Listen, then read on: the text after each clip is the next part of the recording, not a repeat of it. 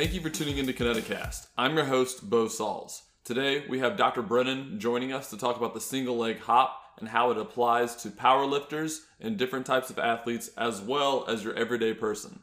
Dr. Brennan talks about his experience with weightlifting and how he's applying it with Highland Games athletes and different powerlifters, and how the single leg hop can correlate to the health of the athlete in the future.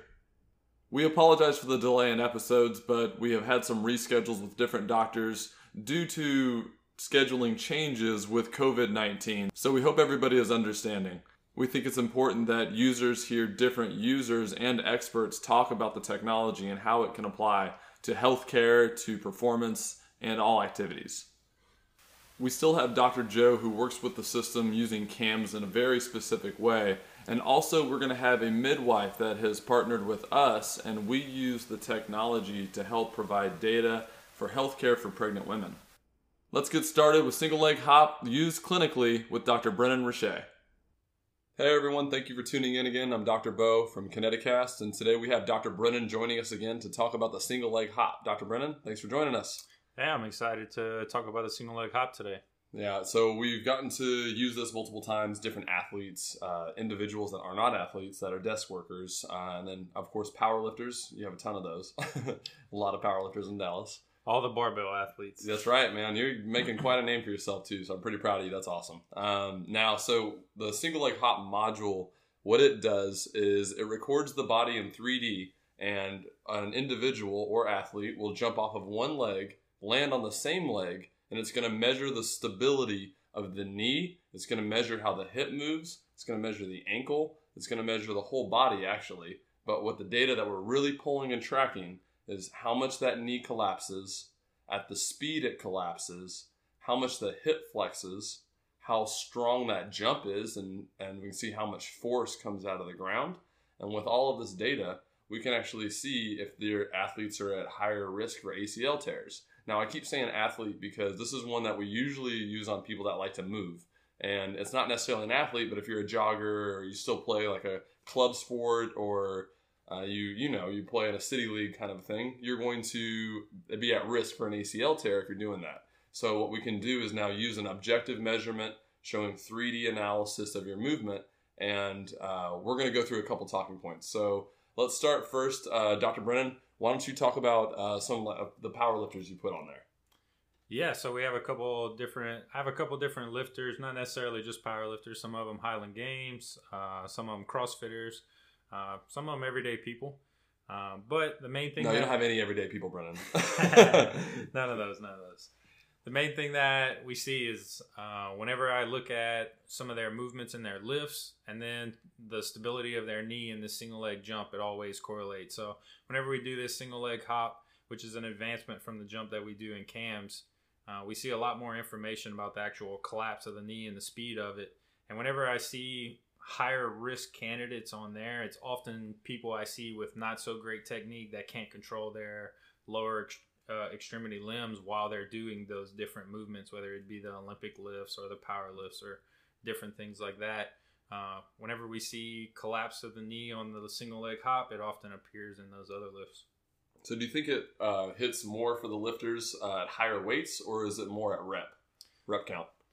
Yeah, you definitely see it at the higher intensity and then also at that fatigue point. So definitely when I've seen some of the higher intensity lifts of some of my lifters, that's whenever you see the most of that knee collapse. Talk about some of the weights then. So there's a correlation to how much these guys and women are actually lifting people. Right. So sometimes it's interesting. Sometimes some of my lifters lift anywhere from 2 to 3 times their body weights on squats and deadlifts, and they don't weigh light either. There's some big people coming through. Yeah, anywhere from our smallest power lifter is in the 114 all the way up into the super heavyweights. I think some of our biggest power lifters are around 350. Yeah, and it's wild because that's 3 times their body weight. So now, of course, the 350s aren't squatting 900s and all that. We would hear about them a little bit more, I think. But you might actually help them get to that point too, which is really cool. And you're utilizing the single leg hop in a different way probably than most people think, because they're immediately going to think soccer, they're going to think volleyball, they're going to think basketball, right? Like these are the ones that we know knees go out all the time. But you're immediately correlating this test to this is exactly what happens whenever you get to a high level lift or an exhaustion fatigue point.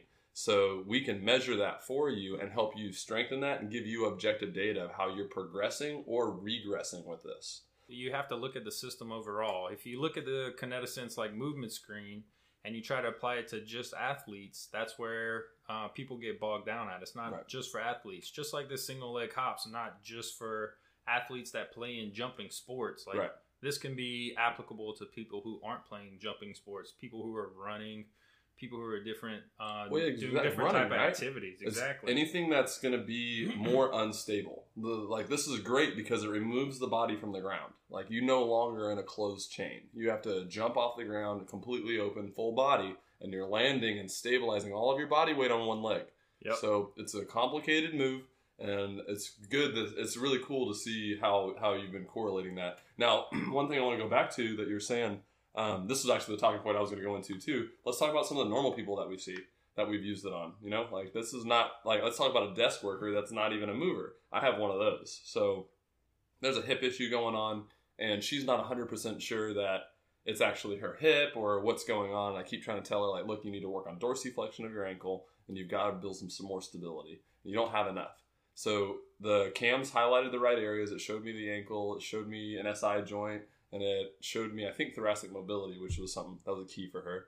But what she didn't correlate was how this leg stability that was asymmetrical on one side was causing her a ton of load into her low back and hip and her knee. She basically, after we did the single leg hop, she saw the number on the right versus the left and saw that one was much higher and one was much lower. And then one said good and one says high risk. And if you have that level of something that shows up for somebody, I look right at that person and say, you see this, correct? I said, I did not do this. That is your body moving right now on a screen. So you need to correct this. And it builds even more power toward the rehab. It wasn't like the first thing I started with her, but on the second or on the third visit, I did it because she wasn't necessarily doing her rehab. And as soon as I did that, her rehab picked up. She started to feel a little bit better, started to move a little better, gain some stability, and her scores are going up. She's not better yet, but she's got some work to do. And what I love is that people are like, Doc, can I do 2 sets on that side for every set I do on the other side? Yeah, no, every time. They want to get that better. Yeah. I mean, it's cool. And they build, like, they ask if it's okay every time, right? They want to know, is it okay that I do one side? And usually I'm the guy that's like, hey, we want to keep everything even, be pretty bilateral with everything. But I've had the individuals where I'm like, yeah, go ahead and do like 3 sets or 5 sets to 2. You know what I mean? Split it up a little bit. So that would be the everyday person case. Now, I know I want to talk about my basketball player that I use this on. There's a pretty cool story on that. But what's the one patient you think of immediately when we think single leg hop? Recently, I had like you say, a desk worker, and his secondary hobby is going up trails and stuff like that. So he's not running, but he is weighted and going up elevation. Yeah. But he, about 1 year ago, was cleaning out his house. On a ladder, fell down and broke his tibia and fibula. Ooh. Yeah, gruesome. So it's been about a year. He went through surgery. He's went through rehab, and now he still needs a little bit more help. He wants to keep moving better. So when he came in, that was after we did the movement screen. That was the first thing I did, was one of those tests, because just doing the movement screen, we saw a lot. I was like, yeah, we need to do this on him too. I'll see some good info. And man, the difference between the left leg and the right leg, and see, he's right dominant, so he feels strong on that right side, but it showed the difference for him. He knew that even after doing rehab, he still wasn't quite where he needed to be. Which is really cool, because it's another way to measure like how much more rehab they need to. Like, I'm not saying how much more you need to do. I think that most people should be constantly doing stuff to improve their body, but like, this will show that you're not strong yet. You're not symmetrical yet. That's what you need. You need the symmetry. And I know everyone has some asymmetries to them that can go to anatomy, that can go to kinetic movement, it can go to anything, right? Fascial planes. But if we can stabilize and get more symmetrical, we're not going to load extra tissues, right? Right, and just because that was his dominant side, like, he felt more confident in it. He felt like it was just as stable as the other side. Yeah. And as we went through the lunge, she was like, "Oh, that was a little different." Yeah. Then we do the first jump in the cams, and he was like, "Oh, that was hard." I tag everybody on the lunge. I'm like, "Oh yeah, look at that, look at that!" And I press replay, and I make them watch it like 3 times on the screen on the TV, and they're like, "Oh man, I do see that." I'm like, "You need to fix that." And I'm like, "You move like this all the time. You go down to pick up something, you go to one knee to tie your shoe, anything, right? Like this is how you move. So you should probably be a little more stable and a little more symmetrical, so you're not loading. That's like it's improper loading, right? That's what we don't want. And your body does it every day, and that's rep count. It's rep count every time. I do have to ask you one question though. Did you say tibula and fibula? Because I'm pretty sure I heard tibula and fibula. I sure might have said. Okay. The quick story there. I have some friends that we were in Cairo school, right? So whenever we were in school, the guy's wife was in the room with us, and she's going to PT or AT. She was an athletic trainer, and they were sitting above her, and she's like in the basic like first round of stuff, right? So it's not a huge thing, but they're like, you have to find the tibula. And they kept telling her that. And she was looking through the book. She spent like 25 minutes like researching and looking at different books. And then finally they told her. So sorry, Dr. Brennan, I had to call you out on that one just a little bit. So let's go. I want to talk about the basketball player. So my basketball player that came to me, she is in high school. She's being recruited by multiple schools right now. She's more proactive with me, and her mom brought her in to be preventative. They saw this. They saw the technology on an ad that we had. And they came in. And they've sent me a ton of people after this, by the way. So big push there for, like, put the technology on your ads, right? Let people see what we're doing. Anyway, so she came in. And when she came to me on the cam screen, I noticed that on the single leg hop, she had quite a bit of valgus collapse. And I thought, well, that's not good. And she was a little uneven on the lunge, but it wasn't that bad. But she did have that valgus collapse. So I didn't have single leg hop yet, which when they first started with me. So we went a couple weeks, we worked on some stuff, and I showed them just the functional recording of her jumping in different ways over and over and over again. I was building that thought for her that your knee should never do that, especially as a tall female high school athlete. High risk for ACL tears, right? So we got the single leg hop in, and she was always like, it was getting better and it was getting better. We pulled the single leg hop up, and it shows the left side at like 95 and the right side in like the 60s. And her mom was just sitting there, arms crossed, staring at her. And I said, "You been doing that rehab?" And she goes, "Probably not as consistently as I should have." And I said, "That's okay. But you need to think that you're putting a lot of stress on your body. You play in tournaments with everything going on now right now. You're just loading up a ton because you're doing back-to-back stuff, your tournaments. Like, it's really weird how they've set like all the AAU and everything now because of COVID and everything that we're dealing with. But she's really loaded up with games back-to-back multiple weeks. So I was like, that's fatigue. Your fatigue's going to set in. This is going to get worse. So she actually picked up a rehab, started doing it, increased her scores, and we saw just a huge change in her. And her dad came in for a visit the next week after we had done some, like, we saw the scores go up. And he said, "I want to thank you because last week, 2 girls on the team that we play on tore their ACLs. 2. As we're literally trying to fix a problem that can cause an ACL tear." And he was just so grateful. He said, "We're going to start sending just about the whole team." I was like, "Oh, cool. Why don't you send the whole team?" but it's a cool, like, it's awesome. Like, I'm so glad I got to help her. It's just frustrating hearing other athletes like that could be preventing this. And we know women have increased Q angles. We know that there's a lack of glute med stability and hip stability, and not just glute med, but hip stability in multiple athletes, especially these young females. And we know once you sustain a tragic injury like that once, it's hard to make a comeback. Well, you can make a comeback from it, but you'll always know that issue is there. It's always there, and there's always a little bit more concern. There's more concern, and you're going to change how you move. You change how you move because if you're scared of the injury that you had before, and you're not going to do the same things, which you can't be a good athlete if you're doing that. All right, so now let's talk about what we're actually measuring, okay? So I'm going to list it out really quick. Then I want you to give me some of your opinions that you've seen correlate to the lifters that you work with. And then I'm going to talk to you about kind of I'm sure we'll be on the same thought process here, but we'll see what happens. All right, so the single leg hop, you have varus valgus collapse rate, meaning varus knee out, valgus knee in. A doctor that I know is a really nice guy, and I really like him. I respect him. He told me something when I was younger. If you think Varus the pigs, and let the pigs running through and between your legs, you have to push your knees out, so you have varus. And then valgus is just the opposite, right? So varus the pigs, if you guys ever can't remember that. I'll never forget that. He said that one time to me, and I've never forgot it. And I've told so many people about that. Anyway, the varus valgus collapse rate is going to show at what speed that knee goes from outer positioning to an inner collapse. And that's an important stat for us, because that shows how fast it hits that ACL. Then it also will show hip flexion, which is going to show us how deep they're getting into the hip on that jump on each side. It'll also show us the power output. And the power output's important because we can see if they're driving as much strength through each side, and we can do comparison data with that too. So it's really good to see, and you can also see the angle. I didn't say that part. The angle and the degree of the varus knee and the valgus knee. So it'll show how far varus it went and how far valgus it went. I like a little bit of varus movement because I like to get that screw-in method and lock in. But those are the stats we look at. So Dr. Brennan, why don't you talk about how that correlates to what you've seen in your athletes?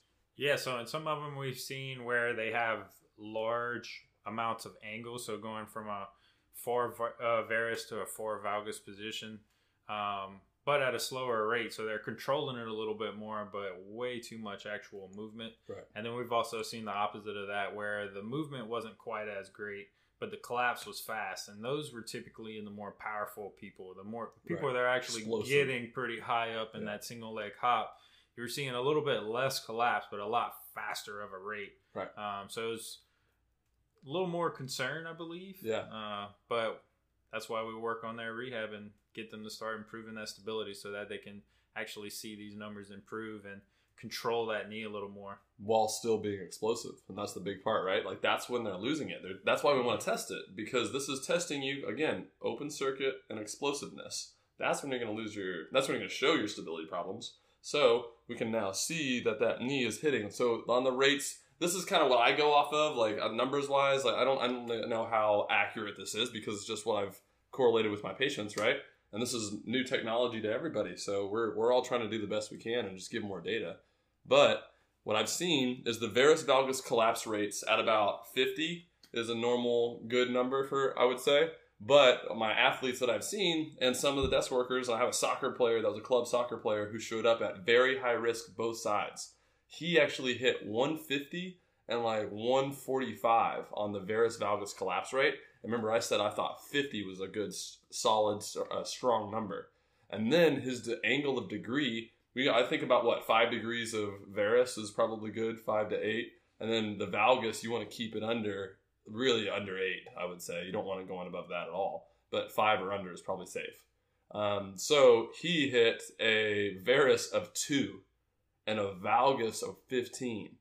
And I looked right at him and I said, man, you need to work on this. You play soccer 2 or 3 times a week. I said, if you don't work on this, you're going to, that's like the worst screen I've ever seen on this. I had to tell him, I said, I'm not seeing worse on this. You need to take control of that. So I would say that's about how I correlate the numbers. And then the hip flexion, you want to get up, I think, close to 9-10 degrees. And a lot of people are only hitting 1 and 2. And 9-10 means you're getting depth. You can get into that hip. You've got the mobility, the stability to drop down and just explode out. But when you're super low, you're not flexing that hip. So how are you jumping? Right, straight through the knee, bending through the knee. Correct. And ankle. Correct. And not getting much power. Right. So that's kind of how I think I look at the numbers. Would you say that's fairly accurate, or how do you do? Yeah, no, I see about the same thing around that 8 to 10 degree mark for the hip flexion, maybe even just a little bit more. Right. But at least minimum, right? We gotta have some type of minimum so that we can say, hey, get to this number. Right, and sometimes, I mean, that can be a good thing because you can actually, if it's an athlete that hasn't really thought about the way that they jump, you can teach them, like, look, you're not even bending at the hip, you're getting all this motion from the knee and the ankle. And some athletes have compensated enough that they can generate a great amount of power just from the ankle and the knee. So if you can get their hip into the equation, like, man, they just developed a whole nother power capacity. Exactly. And you've now taken them as another level of athlete. That's what I keep telling these people. I'm like, look, control your body. You're going to be able to do more. You can build more strength. You're going to be in more control. You're going to be safer. You're going to be a better athlete. It is what it is. Golfers all the time tell me, they're like, oh, my golf game's better, man. I'm like, awesome. That's great. You're probably just moving better. Golf is a very rotary sport. You got to be You got to have great rotation. You got to have strength in that transverse abdominis. But when we look at the single leg hop, that's when we see these athletes that are jumpers, right? Basketball players that don't even bend at the hip. But how many people have been taught to jump? So then we get into a different conversation and topic because of all the screens we're doing, cams, all the move. We're teaching people how to squat, teaching people how to lunge, teaching people how to move properly. And then on the single leg hop, now we're teaching people how to jump. And if you can do all the too. Well, never land. They just keep flying away. Just jump so high. Hang on the rim, Bernie. Never let go. But the thing is, like, they're learning movement, right? And that correlates to everything throughout life. Not just your sport, but your future, your degeneration, arthritic condition, everything. It's going to look at systemic disease as well. So if we continue to work on these movements, we're going to continue to improve the future of these patients. And I talk about it all the time. You're in here for a hip, a knee, an ankle, shoulder, whatever, right? Whatever it is. You came in for this. But I care more about 10, 20 years down the road for you. Because if you continue on your path now, you're probably not going to do too well, as your shoulder doesn't even move now. So let's get some work done. Let's clean up the injury. And then let's try to focus on functionality so that in 10 years, you're still walking without pain, doing what you want to do, picking grandkids up and lifting them over your head. Like, that's got to be the number one, like, example I use. You need to be able to bend down, pick up a grandkid, and put them over your head because you do not want to be the person that can't. It's a tough mental thing. You got to have a lot of lower extremity stability to do that. Heck yeah, you got to have a hip hinge, you got to have a screw in, you got to have the mobility, the stability in the scaps. I mean, good core spinal stability, but that's what we work on, right? Like, we are literally stabilizing and mobilizing people, and we can see exactly where they need it. So that's what the cams, of course, but the single leg hop just gives us that extra explosive movement. And think about that. How many basketball teams and football teams, volleyball, softball, baseball, all of these sports, how many of them you think want to know which athlete is most at risk for an ACL tear? Right. And it's just great to see how Kineticence has continued to evolve, because at the end of cams, we just do a single leg jump, but we land on two legs, and we're measuring more of just our vertical power output, right? Yeah. Versus the single leg jump, where we're jumping and landing on one leg and getting much more information about how they're actually jumping, how they're actually landing. Oh yeah. And bracing for that. Like, it's cool to see how the technology continues to advance, because whenever we first used it, there wasn't a cams. I mean, it was just I remember range of motion. I remember we had range of motion, posture, balance, and functional, right? Right. So we were doing a lot of that. We did everything on functional, didn't we? We're just recording everything. Like, you can't do this very well. You can't do this very well. And they're like, what is these degrees? What do these numbers mean? Now we have a scoring system. Now we have actual, like, hey, this is red, meaning stability. Blue means mobility. You have 6 mobilities. You need to get on a foam roller or do something with your life. But that's where the patient connects. So they're going to see more of that. We're going to keep getting more data. And if you think about it, if we do a full functional movement screen highlighting the top 6 dysfunctions and scoring like through functionality of core stability, flexibility, all this, if we're taking all that data, now we're taking single leg hop data that shows how well you stabilize on one leg when you jump and land on it. So you can see the control of the leg. Then we're doing a gait analysis, and we're watching how the patterns of walking, watching the hip shifting, the shoulders shifting during different heel strikes. I mean, what else? Like, we're doing bar lifting too. Like, we have the movements, like, so we always do deadlift, power clean, squats. We measure these. We use it every day on people.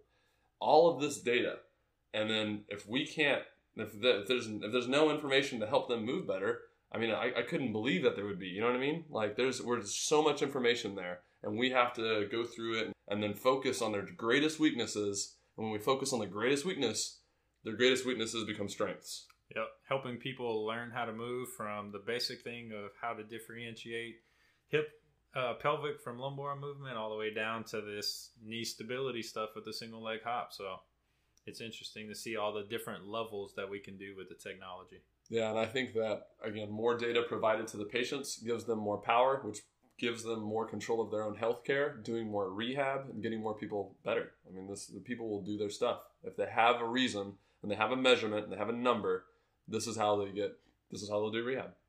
Yep. All right, well, Dr. Brendan, thanks for joining us for Single Leg Hop. We'll have you back again, of course, because the more new screens we get with Kineticence, the more we get to test and find out. And I'm a little bit of a geek about it. I love putting people on the system and just highlighting weaknesses. I don't know. I maybe like just to like to tear apart people and say where they're all bad at and never give them any compliments. I feel like I get stuck there. It's always fun to try new stuff, so the new features are always cool. Oh yeah, when the next ones come, we'll be ready. All right, Dr. Brennan, thanks again. Yes, sir. Hey everyone, thanks for listening, and I hope you enjoyed the episode. Dr. Brennan and I always enjoy talking with each other and talking about different theories, especially when it comes to the technology. I think it's important to focus on how Dr. Brennan said that the single leg hop gave him more data for his high-end athletes and showed points of failure that they would hit when they would hit high reps or heavy load. Don't forget, we got Dr. Joe joining us to talk about using CAMs on a specific age of population and how it can correlate to functionality and progression and regression, as well as a midwife joining us to talk about how we use 3D posture analysis and different movement screens with the pregnant women to help their process through pregnancy. Remember to go to www.kinetisense.com to book your free online demo. Thank you for listening to this episode. I'm your host, Bo Sauls, and let's keep learning about movement, performance, and rehab together.